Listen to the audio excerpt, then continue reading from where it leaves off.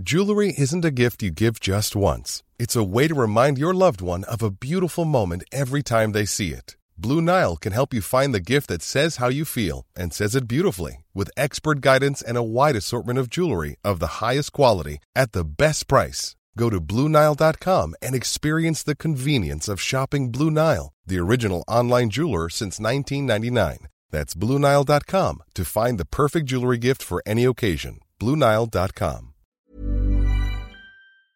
The TalkSport Fan Network is proudly supported by McDelivery, bringing you the food you love. McDelivery brings a top-tier lineup of food right to your door. No matter the result, you'll always be winning with McDelivery. Order now on the McDonald's app and you'll get rewards points delivered too. So that ordering today means some tasty rewards for tomorrow. Only via app at participating restaurants. 18 plus. Rewards registration required. Points only on menu items. Delivery fee and terms apply. See mcdonalds.com. Living on my road, I've got Ozzy Ardillis and his children as well, and I've got Pat Jennings round the corner, and he'd start most five-a-sides out on pitch, but by the end of the game he'd be back in goal because Bob Paisley or Bill Shankly had said, look, you're going to hurt someone. Hello, you're listening to the Say It and Spray It podcast. My name is Justin. Joining me, as always, the CEO of Merwells, the man with the cans, Mark Silver. Hello, how are you? I'm good, Justin. How you doing, mate? I'm all good. So this episode is with Stephen Clemence. But Stephen hasn't actually got a mural, has he? Tell us about why we got Stephen on. Yeah, well, Stephen, obviously, I knew Stephen as a player when he was at Spurs, then went on to play for Birmingham and Leicester. After a few injuries, had to quit the game and then became assistant manager. Pretty much everywhere Steve Bruce went, he was with him by his side. So, obviously, Steve Bruce has managed quite a lot of clubs, and I think Stephen had been with him on a few. Newcastle, he was there during the takeover. So, really interesting for him to be in that kind of world, but absolutely amazing person. The reason we spoke to him was because we done a mural of his dad. We was working on a mural of his dad just before he passed away. We've spoken about that in the podcast before, and we know how grateful he was. We know how much Ray and his whole family appreciated it. So we wanted to get Stephen on to chat about that, and then obviously we got the opportunity to talk to him about his football career and the beginning of his coaching career as well. Now, since we recorded that, he's now a head coach or a manager of Gillingham, right? Yeah, and, it's another team for me to keep an eye out for. I wish Stephen all the very best. I saw he got an away win in his first game, so absolutely brilliant. I hope that continues, and I hope he makes a huge success in his managerial career. Absolutely. Right, let's listen to the chat with Stephen. So, Stephen, let's have a brief chat, if we may, about your football career, both on and off the field. I guess coming from a football family, that made a bit of a difference. You were always interested in football? Yeah, I've been going to football games for as long as I can remember. So I kind of feel like it was destined to happen for me. But I was still very lucky to have the career I had. I had to work hard to achieve that. But I was always going to football games as a kid. Fortunately, ended up playing for Tottenham, which was the team I supported for the majority of my childhood. Not all my childhood, but the majority of my childhood. And then went on to Birmingham after that. Eventually went to Leicester. Had to finish early through injury, which was disappointing. I felt like I left something out there. And then, because I got injured and I'd done okay for Steve Bruce, he took me on the coaching ladder. And to date, I've done over 400 games as an assistant manager and first team coach in the Premier League and Championship. What strong memories have you got of your dad's playing career in particular? I haven't got loads of memories of Dad playing, to be honest. Obviously, I left Liverpool when I was 3 years old, so very, very young. And then obviously went to Spurs. I remember going to the training ground with him all the time as a kid. As I say, I remember going to games, but I was more interested in going in there was a ball court at Tottenham in the car park, which all the young kids used to go and play in thereafter. I remember running around the players' lounge, that sort of thing. I always remember being at Tottenham, but I can't remember the games. But the one game I can remember was the 1987 Cup final at Wembley against Coventry. Tottenham got beat 3-2. Tottenham were big favourites that year. I think Clive Allen scored 49 goals. Glenn Hoddle, Ozzy Ardillis, great Tottenham team. Dad actually felt, which I didn't realise at the time, I was only 9 years old, that he thought that could be his last game at Wembley. And he wanted to get me involved somehow. And he got me on the pitch before the game. And when the players were walking around in their suits, getting a feel for the pitch, I was walking around with my dad with one or two of the other players' children as well, which had never been done to that day. And I'm not sure it's been done since. Unfortunately, got beat. So that was obviously the memory of the day as well. But can still remember walking around the pitch with my dad before the game, which was a privilege. That's amazing. I remember that match. I remember watching that game. It was one of those games where it sort of swung a bit, didn't it? It was never quite settled. It was kind of one of those games where you think, oh, this could be anyone's win, and then Coventry sort of nicked it, I think, didn't they? I think Tottenham scored, I think we scored really early in the game. Yeah. But in Coventry got back into it. Keith Houchin scored that great diving header against my dad. Yeah. And I think Coventry went 2-1 up at half time. I think, anyway, Spurs come back into it. But if you remember, the winning goal was an own goal of Gary Mabbutt's thigh. That's right. It was a cross from the right hand side, and I remember it. I can see it because I was sat right directly opposite the penalty box, and I was watching the ball crossed in. It hit Gary Mabbutt's thigh, looped over my dad, and Coventry went on to win the cup. My dad was always disappointed about it because he won the FA Cup twice, and he was hoping to win it. That would have been his third time. So he's got 2 winners' medals and three runner-up medals. But obviously he's got 3 children, so he wanted us all to have one each. But I've nicked them all anyway. The girls haven't got them, so. Well played. That's well played. That's well played. Good job he's not playing for Tottenham now, because he'd be struggling to get 3 then, right? Oh, definitely. Don't add that bit in what I've just said. You can take that bit out. There's something in there, Mark. Sorry, mate. I always do one that Justin always gives an all to, but it's all right. It gives me heart failure. So obviously when you were growing up, and like you said, you don't remember too many of the games, but what was it like? Were people coming up to your dad asking? I suppose back then it was never really photographs, was it? It was always autographs and stuff like that. Was that when you realised straight away your dad's a bit of a star here? I knew my dad was well known. I think when I was young and people are coming up to you when you're out for dinner and can I have your autograph? And Dad was always very polite with everybody that came up to him. Sometimes he would say, can I finish eating and you can do it after, etc. But generally he was very polite with people as long as they were good to him. And do you know what? I just thought it was every dad had to do that because that's what I was born into. Living on my road, I've got Ozzy Ardillis and his children as well. And I've got Pat Jennings around the corner and I'm going to the training ground. Like I was very, very lucky, obviously, what I was brought up around. And I know that. But it was kind of normal as well. And it's only probably when you get a bit older you realise that wasn't normal, and that's what it was. And now I've lost him, I realise even more how much he achieved in the game. I think even when he was still alive, and I understand what he achieved, I didn't ask him enough about it because we're doing normal father and son things like going for a game of golf, or I don't know, we're going out for dinner with my mum and my wife, or they're looking after my children when they're little. It's just normal things. So I appreciate more probably now I've lost him than when I had him. Yeah. But also, obviously, Dad stayed in the game, didn't he? Because he went straight into coaching afterwards as well. So I know at that point you were probably starting to play football and getting your way through the academy and stuff like that. But when Dad's like kind of in the setup with the England boys and stuff like that, and you're growing up at that point, you love football. So you're watching your dad training probably some of your heroes that are more current, right? Well, I'm going into Tottenham's training ground in the early 90s. So I'm a 12, 13, 14-year-old boy. Paul Gascoigne's there. He's the superstar of England at that point, and obviously he's an absolute hero to me. I'm getting to watch him train, and then at the end of the train, he's going, "Young Clem, throw some balls in for me. Come on." So I'm crossing them in my left foot for him, and he's finishing them off. And I can still remember this. I'm a kid, and he said, "Do some with your right foot." So I'm putting him with my right foot, and he's going, "Oh, you need to do some work on that right foot." And I never listened because my right foot never really improved. But like them sort of experiences are kind of mad, really, when I think about it now. And I do really realise how lucky I was. Now, obviously, you played in a different position to your dad. Your dad was a very famous goalkeeper. Did you ever have any aspirations to playing goal, or were you always going to be an outfield player? No, I started I never went in goal at any point. So when I first started loving football, which is obviously from the moment I could walk probably, I was first team I played and I was a centre forward. I was that for a number of years, used to score quite a lot of goals. I realised quite young that I was okay at football, and people would pick me first, if you like, when you're picking teams in the playground and that kind of thing. But like as I got to 14, 15, Tottenham moved me back into midfield because I wasn't very quick, and that was obviously a key moment for me as a young player. But Dad always used to say he was pleased I didn't go in goal because he thinks the comparison might have been a hard one to follow. I know Kasper Schmeichel's done it with Peter. Done it quite well, but there's not many that go on and follow their dad in the same position and have the same kind of career, if you like. So I'm really proud of my career, of what I achieved. If I put it in comparison to his, I had a long, long way to go. A lot of people have, to be fair. But was the name Clemence, though, was that a bit of a weight on your shoulder, although you're completely different positions, or not, because for that reason?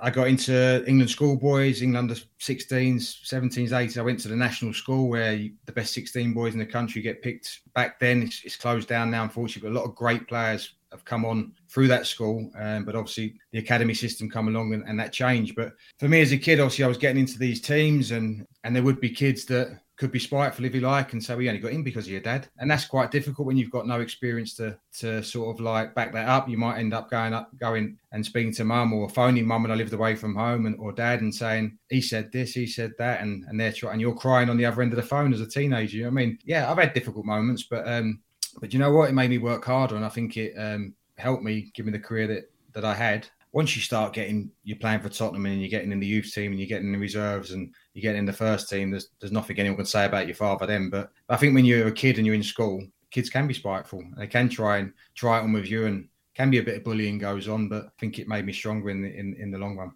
Yeah. I think it's even harder now, Stephen, if you agree, just because of social media and stuff. I should imagine it's even harder to try and shy away from that kind of stuff. So, but these things do make you stronger. They're not nice, but it does help you, doesn't it, in the long run? Like you said, it pushed you to work that little bit harder, and that might have been that difference of you making it to having that great career you had or not. I think I still use that. I've still got that mentality now. I want to prove people wrong. I've never minded, even as a senior player, if a manager had a go at me. Obviously, you don't like it, or if he doesn't pick you, then you're going to say, right, I'm going to show you. I think sometimes now people go the other way, think, oh well, he doesn't like me. That's it, and they don't fight back. You've got to show people sometimes, and maybe make people change their mind as well, change their opinion of you. Was it David Fairclough we were talking to, Mark, who was talking about Ray Clemence in training, and he wasn't allowed to go out into the outfield very often because his tackling was a little bit off sometimes. Was it David Fairclough? Yeah, he used to boot the balls quite heavy, didn't he? Yes. He was saying, yeah.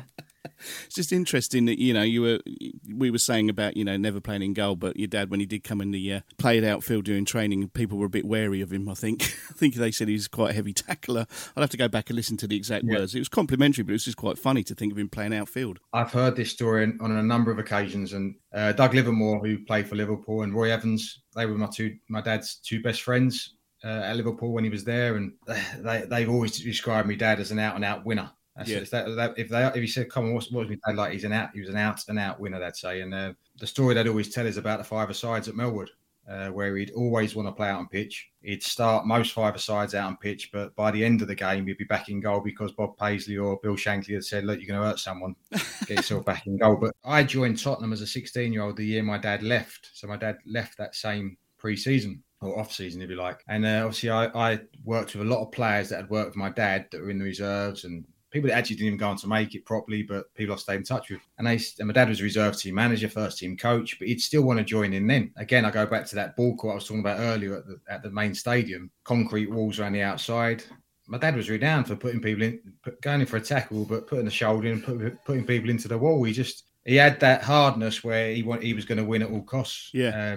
Took him off the pitch. He was a warm person and completely different. I think that's what David was alluding to, wasn't it? I think he said he was an out-and-out winner. He always wanted to win, and so he went in hard. It was a lovely thing that he told us. I was like, I never ever thought of him. You just don't think of Ray Clemence playing out on the pitch. He's always in goal for me. So that was just an interesting thing to hear. Who was your manager when you first broke into the Spurs team then? Who was in charge at the time? Jerry Francis was... gave me my debut.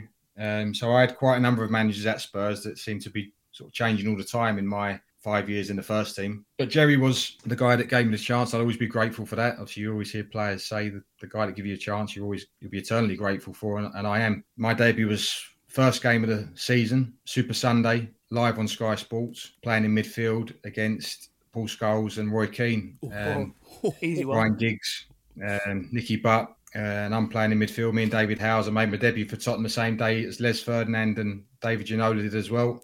I can remember having quite a good pre-season. There was a few injuries that pre-season, which gave me a chance, an opportunity to sort of get in the team.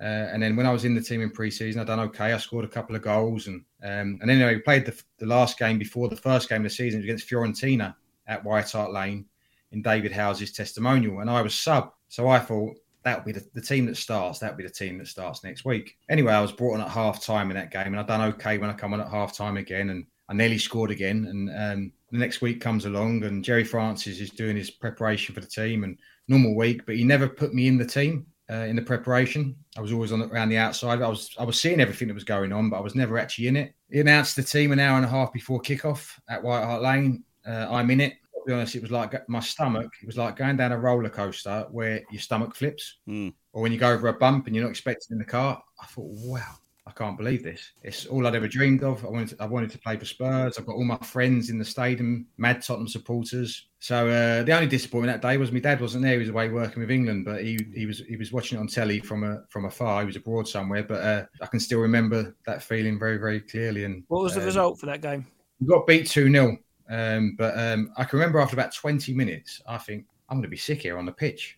It was that physically tiring and hard. Yeah. And a lot of players who experience first team football say that, how quick it is. You just can't understand it. It was much quicker than the pre-season games. But I went on and I think played the next 12 games in the team and thankfully established myself at Tottenham. Yeah, shame we didn't win, but it was a good experience playing against them guys. I'd say. Well, I've never done it. Neither have you, Mark?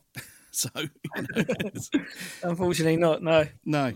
There's always time. There's still time, isn't there? I think no. Well, not for me. Not for me. No. I'll be 50 next year, so that's yeah. And in my condition, you're talking about being sick, being a fit player. 3 minutes on there be enough for me, mate. I tell you. Mind you, well, yeah. Mind you, Watford. I could probably do a good job for Watford at the moment. They're appalling. Anyway, let's not talk about them. Mark, should we talk about the artwork? I could explain to you how it all come about from my end. Yeah. I've got a good friend, very good friend of mine, Jamie Miller, and a lovely guy. He moved out to the States years ago and was involved in football, and then I think got involved in coaching and everything like that. And we kind of very loosely stayed in touch. And as we started up what we were doing through the powers of social media and LinkedIn and places like that, Jamie had kept an eye on what I was doing, and just genuinely lovely guy, always looking to help out. And we had a long chat once, and he just said, is there anything I can do? He's got some good connections in the football world. And that's when he mentioned that he's very good friends with the daughter of Ray Clemence. I was like, oh, right, okay, that would be really cool. And I tell you, at the time, we were planning to do a mural of Jimmy Greaves down at Spurs. That was pretty much where the conversation went. Is I thought, well, we could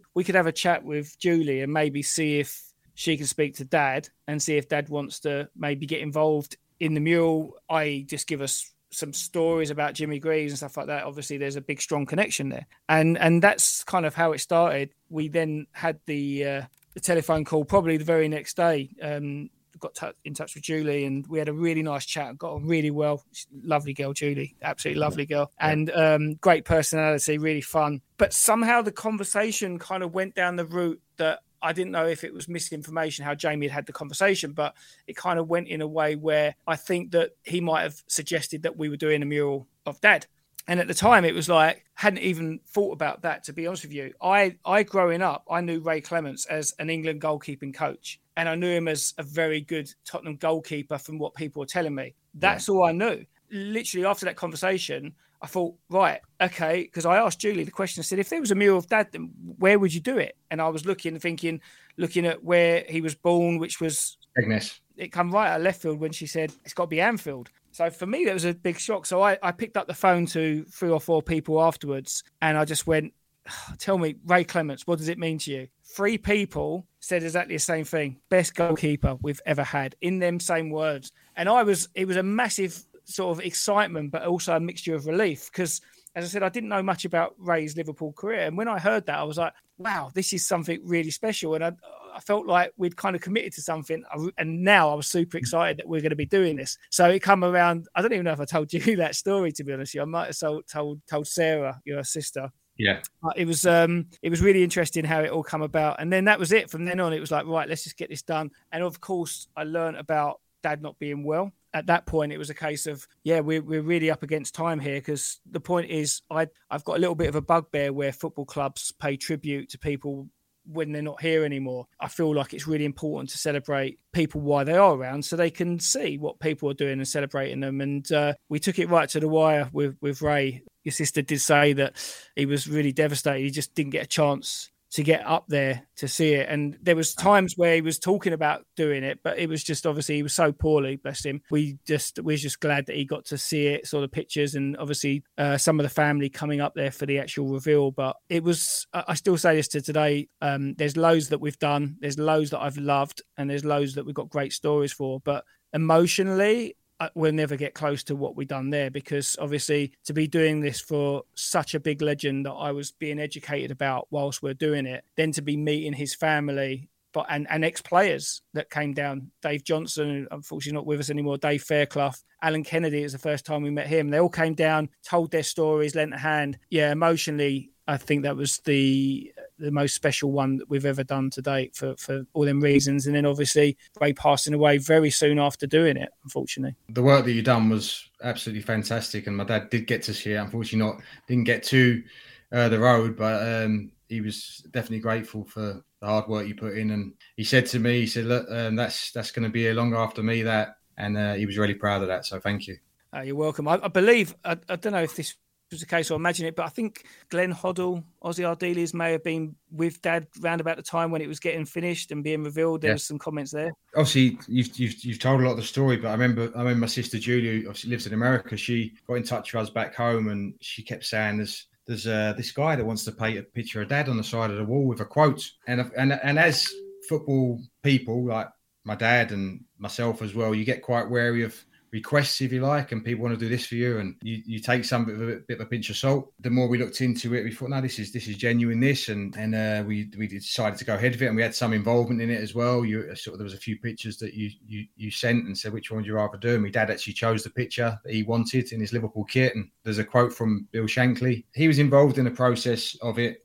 He was, as you said before, he wasn't very well at the time. He was quite near the end for him. Once I think Sarah came up to the unveiling of it and gave a little speech, which was fantastic. She done really, really well, because she's a really shy girl, my sister. Yeah. So for her to speak, and Claudia as well, I think spoke, her daughter, was fantastic. So, but Dad got to see all that, and then once it was up, all the stuff on social media, he read all the stuff about him, and I think you said something really interesting before about we always give huge tribute to people once they've already gone, and we should be doing it when they're still here. I'm a firm believer of that as well. It's not always possible to do that, but people close to you, people that mean stuff to you, you should always tell them what you think of them, and I think that's important. You can do that to the people that are close by you, and I think you should do.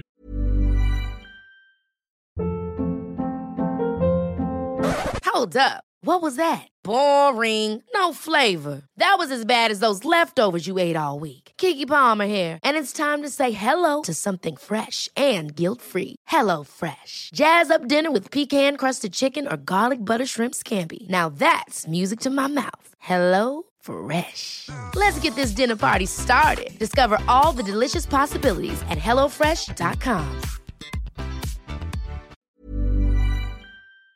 Picture the scene. All of your mates around, you've got your McNugget share boxes ready to go. Partner this with your team playing champagne football. Perfect. Order McDelivery now on the McDonald's app. There's nothing quite like a McDelivery. At participating restaurants, 18 plus, serving times, delivery fee and terms apply. See mcdonalds.com.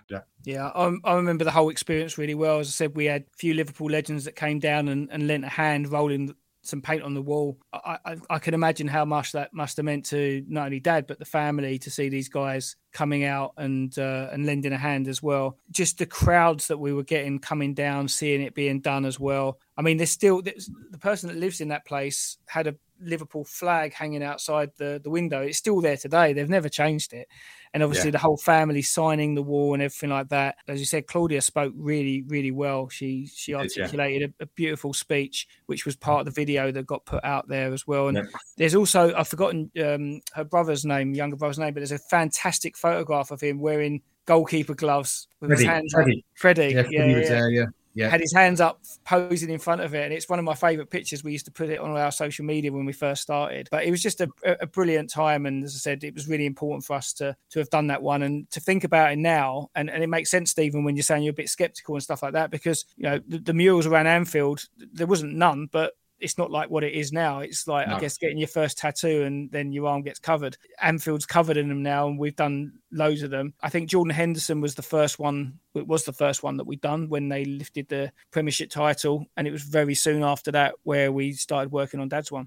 Like we say, I think it's really important that you're obviously doing current players and ex-players. So you go to a football game normally as a child, you go with your dad.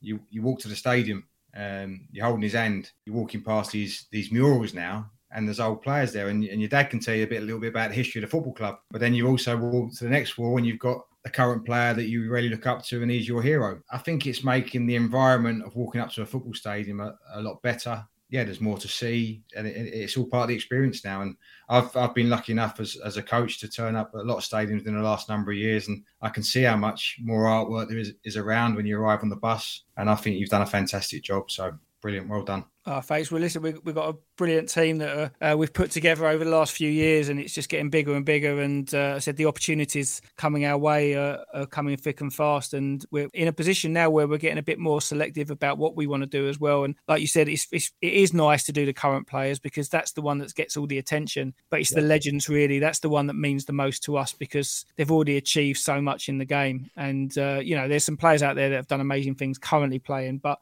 careers can change in different directions. So once someone's retired, you can then laud them and pay tribute to them in the way that we have done, especially with Dad's one. And as I said, it was great for me because I was educated. I learned about your dad. I knew him as England goalkeeping coach and a bit of Spurs, and I learned a lot. But now it's about all these other young fans coming around and Liverpool fans asking their dad, who's that? What does it mean? And that's the best thing about it for me is that there's the younger generation that will learn to know who Ray Clemence was and how good he was. And people talk about Alisson right now, who's an absolute brilliant goalkeeper, best one they've had in years and years. But if you ask who the best goalkeeper is, they'll still say Ray Clemence, the majority of them. I think that. I'm a bit biased. I think that. I think the day or the evening your dad passed away, I think I was actually doing a podcast with Tony Coton, the ex-Watford goalkeeper, and he actually, during the recording, said, I've just heard the sad news about Ray Clemence, and we actually spoke about it. And, obviously he never played for Watford, but we both thought, no, I think it's appropriate to talk, especially as I was speaking to a goalkeeper, to talk about Ray for a little while, because obviously I do remember him playing, but again, like Mark, it was only really for Spurs and England. I don't really remember his Liverpool career. But yeah, as you say, now there's going to be lots of children in Liverpool walking up to games and learning who Ray Clemence is. So I think that's a really good thing. It's better than a statue, like you were saying, Mark. It's I think you're inspiring future generations as well of football players. So there'll be young goalkeepers that are going into Liverpool that have to drive past that. So they're in the youth team or they're in the reserve team that have to drive past that wall, and whether it's my dad or whether they're driving past Steven Gerrard or Jamie Carragher or Harry Kane or all the ones you've done, they'll be looking at these and thinking, I want a piece of that. I want to be remembered like that. They'll be local boys that it means so much to play for their football team, and can they go and achieve that? So I think it's inspiring the next generation of football players as well. I think Ledley and Harry Kane totally deserve the artwork they have on the wall around Spurs. I think they've done a wonderful job, and rightly so. When I think of Tottenham, I think of someone like Gary Mabbott. So Gary Mabbott was at Tottenham for a long, long time, played with my dad, played with me. So that's how long he was there, wow. Which was unbelievable. But he also had to fight through diabetes all his career. He was a wonderful, wonderful football player. And then I look at the COVID times. He was the one that was phoning up supporters that might be lonely and seeing if they're okay. And he's still an ambassador at the club now. So for me, Gary Mabbott is a great bloke, and he'd deserve one for me. He might not be the name that jumps out like a David Ginola or Jurgen Klinsmann or a Teddy Sheringham, but for me, Gary Mabbott at Tottenham. I go to Birmingham where I played. I think if you put one up of Christophe Dugarry around Birmingham, that would be very, very well received. He was only there for probably 18 months. But what an impact he made, and probably made the impact more in the first 6 months, and it sort of started to dwindle a little bit. But he done enough, and I think he's probably Trevor Francis. I didn't see him play. Was a great player for Birmingham. That was obviously before my time, but in recent history, I think all the Birmingham supporters that can remember would say Christophe Dugarry is the god of Birmingham, and what a great bloke he was as well. What a great bloke, normal bloke, won the World Cup, comes and plays with us a lot of Birmingham, who are a bunch of hard-working players, a little bit of talent, but really we relied on rolling our sleeves up and having a bit of a go. But we only had to pass the ball to him and he'd sort out the rest. So it was great. And the other one, Leicester, I was looking at my clubs that I've played for. I'd probably say you'd probably have to look at the managers, sir. You'd have to definitely look at Claudio Ranieri. I don't know if there's one there already. And you'd have to look at Martin O'Neill. I think they've produced the best teams for Leicester in recent history. Yeah, it's funny when you think of Leicester because there's some great names and great legends that have been there over the years, but obviously when they went and won the league, it kind of eclipses all of that, doesn't it? You kind of forget all that stuff that happened before. But Martin O'Neill, what an amazing manager he was there, and players like Robbie Savage as well, Birmingham as well, to be honest with you. But people that put their foot in and got stuck in, and fans' favourites, I guess. But Gary Mabbott, 100% agree with you. He's on a list that we'd love to do, very high up on that list that we'd love to do at Tottenham. The problem with Tottenham is that a bit of lack of wall space. Really, it's not like Anfield where you got lots of residentials around there with people with gable ends calling us, going, come and paint the side of my house. It is a little bit more tricky and it's a bit more sparing, which is why when we done the Ledley King one, it was just set back a little bit on the front of a boxing gym. It was a perfect space. And as I said to you earlier, like Ledley's, he's a Spurs legend, but he's a contemporary legend. You know, there's other names that are really big ones, but having sort of met Ledley through doing the mural and then sort of spent quite a bit of time with him and his wife afterwards, what an absolute gentleman of a man. And I love it when they're the same as you, legendary status on the pitch, and then when you meet them off the pitch, and they live up to that, because they do say be careful about meeting your heroes. But I couldn't say a bad word about Ledley. He's absolutely amazing, lovely family. And when we done that one as well, we got a little video put together and we got messages from past players. A couple of them come down and helped us paint the wall, a bit like what we've done with Dad's. And we had Michael Dawson come down. Trying to think who else come down on that one. We had Michael Dawson, Jermaine Defoe and Peter Crouch. Peter Crouch. Jermaine Defoe was not able to come down, COVID. No. It was during that period. Yeah. There was another guy who used to play for Spurs, went on to Alton Farewell. Did he come? Alton Farewell. Sorry, I forgot his name. So Alton came down. Yeah.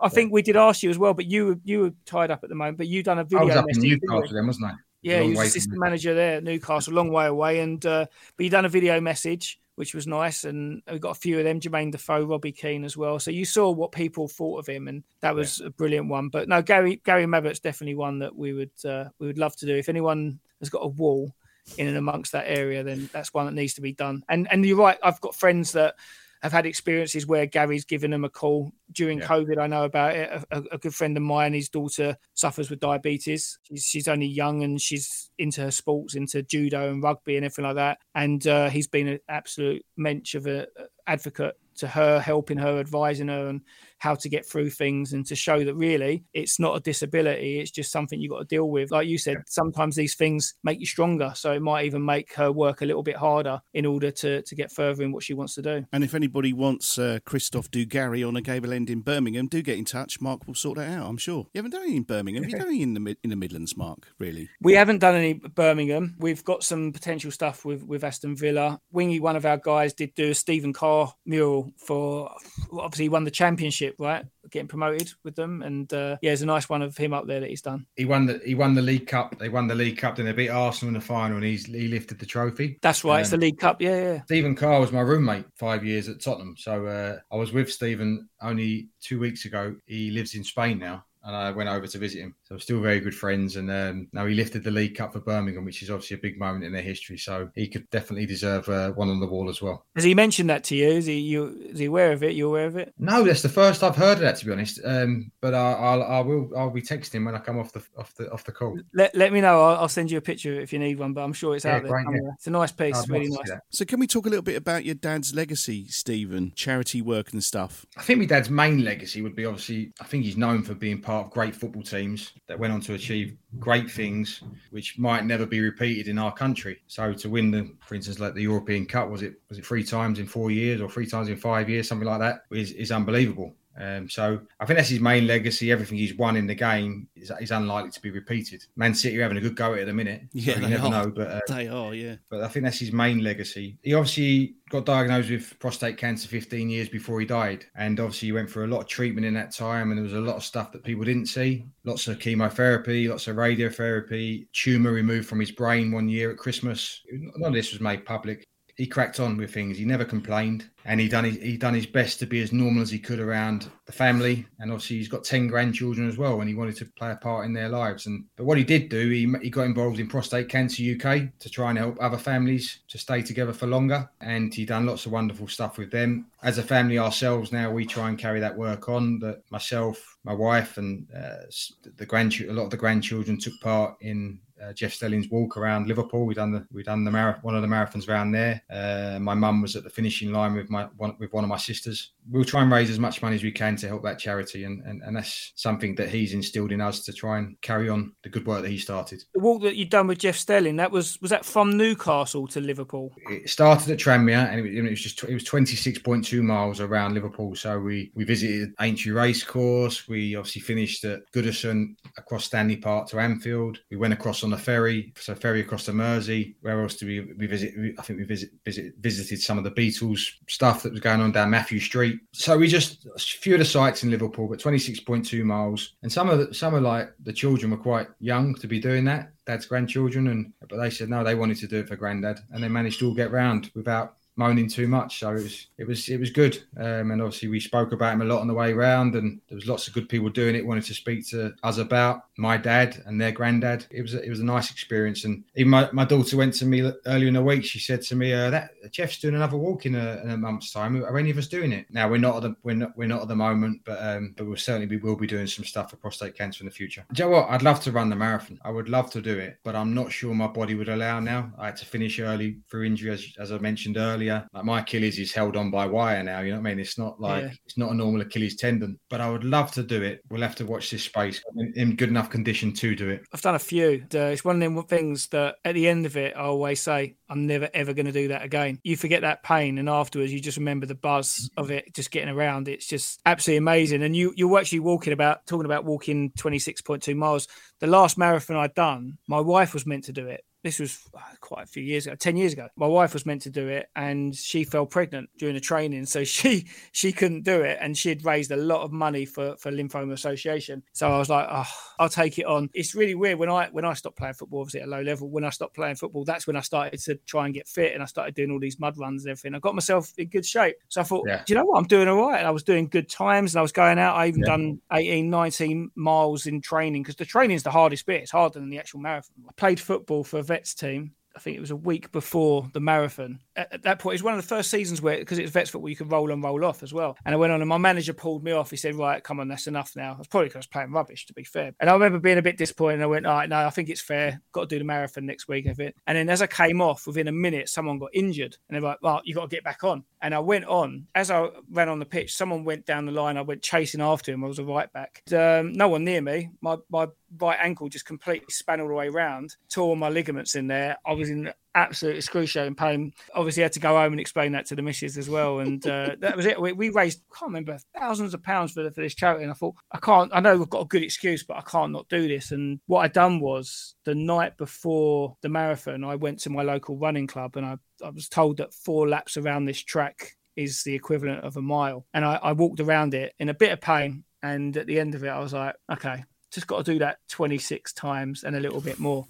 And I did. I'd done the marathon, but Good Foot was the one that hurt more, because I was putting so much more pressure on that, limping the whole way. I got a little bit of abuse along the way. I remember someone looking at me going, "Oh, you're taking a pee out of me," going, "You're just walking it. You're meant to be running it." And I was like, "Oh God, give me a chance." I remember doing it, and as I said, just walking it, and that was really, really okay. I had an injury, but it was still hard work, and I remember feeling like the whole bottom of both of the soles of my feet just felt like one big blister. I know that even walking 26.2 miles, it's I wouldn't say it's harder, but it's not easy, because you're putting a lot of different pressures on your body and using different muscles that you wouldn't normally use and stuff like that. So hats off to everyone that does it. And Jeff Stelling, I mean, what an absolutely incredible gentleman, what he's been doing for Prostate Cancer UK. Absolute brilliant advocate. And obviously now he's coming out of the game. I'm sure he'll carry on doing that, because he's so good for it. Just on back to the marathons, my wife's run 2 of them. So she's run the Liverpool Marathon and she's run the London. Right. And for years, so she's done them a few years ago, and she said they were hard,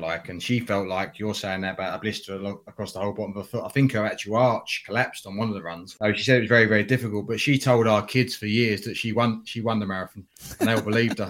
There was about 12. Well, she's got the gold medal, right? Yeah, so because obviously everyone gets a medal, so I won, and they all believed her. But that's something I'd like to do in the future, but as I say, whether I'll be able. Just don't put yourself under time pressure, and then it's a little bit easier. That's when I found it hard. When I started going, I've got to beat my time and do that. That's when it all falls apart. Try and do it and just try and enjoy it, because the actual experience is amazing. I've done a few Londons, and I've done New York as well, which was incredible. But yeah, the London ones are the most special. Was your injury football related, Stephen? Yes. So and it's really funny because it's not funny. It's obviously hereditary. So my dad retired with Achilles. He tore his Achilles tendon 3 times. Twice when he was a player and once when he was a coach. I tore it only once, but then it didn't repair well enough, and I had to have it artificially retorn to get repaired again. And that was the injury that finished me. So the same injury finished us both. Right. Same leg. funny how these things happen. Did you go straight into coaching then, or was it something you wanted to do afterwards, a little bit of spare time? When I was playing, I've got to be honest, probably midway through my career, I never thought I was going to, when you start thinking about those sort of things, I thought, no, I didn't really fancy being a coach. But sort of when my last injury, I was injured for nearly 2 years. And a good friend of mine, Jamie Clapham, who played for Birmingham with me, but was at Leicester with me as well. We were good friends as a family. The wives were all friendly together. I was sitting at home in the afternoons, foot up, couldn't really do much. I was struggling to get back out playing. Everybody knew that. And he said to me, come on, I'm going to go and do my B licence. Come with me. I said, no, I'm not coming. He went, come on, you're coming. So he basically dragged me along and I really enjoyed it. Started to have a B licence. I really enjoyed it and I got the bug for it. And then Steve Bruce, sort of 6 months before I retired, phoned me. And I'll be forever grateful for what he did for me. I played for Steve for nearly, I think it's about 4 years at Birmingham. And I done okay for him as a player. I done okay. I done the best I could. And I think he was happy with my contribution. But he sold me as well. He sold me on to Leicester. He got rid of me, which was fine. But 6 months before I actually called it a day, get the phone call. Hello, Stephen. It's Steve. Oh, how you doing, Gaffer? He said, I've heard you're struggling, aren't you? I said, yeah, I am. I'm struggling a little bit, but I'm doing my best to get back. And he said, right, promise me this. You do your best to get back playing. I'm like, was I 30, 31 at the time? He said, nothing beats playing. Nothing beats playing. But if you can't do it, and I've heard you've got a bad injury, I've got a job for you at Sunderland. You can come and help with the reserve team at Sunderland and we'll get you up and running on the coaching. And the weight that took off my shoulders as a 31-year-old man who had 2 children at the time, wondering what he's going to do with the rest of his life. So I earned good money as a football player. I'm not saying I didn't. I didn't earn enough, which was going to sort me out for the rest of my life. So I needed to work. I still need to work. I want to work. I like having purpose in my life. And he gave me that purpose. And he could never get rid of me after that, though. He's had me for 13 years, Steve. So I was going to say, you've been to a few clubs with him, haven't you, together? Yeah, so it shows how much he trusts you. Yeah, well, he's as I say, I'll always be grateful for the career he's given me. Hey, he signed me from Tottenham at Birmingham, so he gave me half of my time in the Premier League with Steve. Well, I've learned so much from him along the coaching journey as well in the last, over a decade now. Really enjoyed it, and thanks for your time, lads. And thank Mark, you so much, Stephen. What you've done in Liverpool for our family, mate, we'll always be grateful, and my dad was too. No, that's lovely to know. Thank you, Stephen. All right, lads, well done. Thank you. Hello, mate. Thanks, Stephen. Appreciate it. Cheers. Take care. Bye-bye. Ta-da, mate. Bye. Thank you. Yeah, brilliant. Absolutely brilliant. Some great stories there as well. Sort of growing up in the shadow, if you like, of having a famous dad, and then playing for Tottenham and some of the players he was playing with as well. Absolutely fantastic. Yeah, it's amazing, isn't it? Just the names that he was dropping, the people that were just hanging around him and his dad, and doing kick-ups on a football pitch, and Gazza coming over, having a chat with him and telling him how to do it. They're all great stories, absolutely brilliant. When it actually comes to the mural, which is obviously a main point of the conversation, I would say that, out of all the murals we've ever done, Ray's was the most emotional one, on the basis that we knew Ray wasn't going to be around for much longer whilst we were painting that. And I would say that was reflected in the podcast, and it was one where we really had to talk about some sad things. But at the end of the day, it was great that we can now live like Ray Clemence's legacy is going to live on through that mural that's right next to Anfield, a club that he's regarded as the greatest goalkeeper of all time at that club. Absolutely brilliant. Well, it was great speaking to Stephen. Don't forget there are some other big names in this series. We've got Steven Gerrard, Jamie Carragher, Leah Williamson, Frankie Dettori, lots of other people we've spoken to. So go and check them out. We'll see you next time on the Say It and Spray It podcast.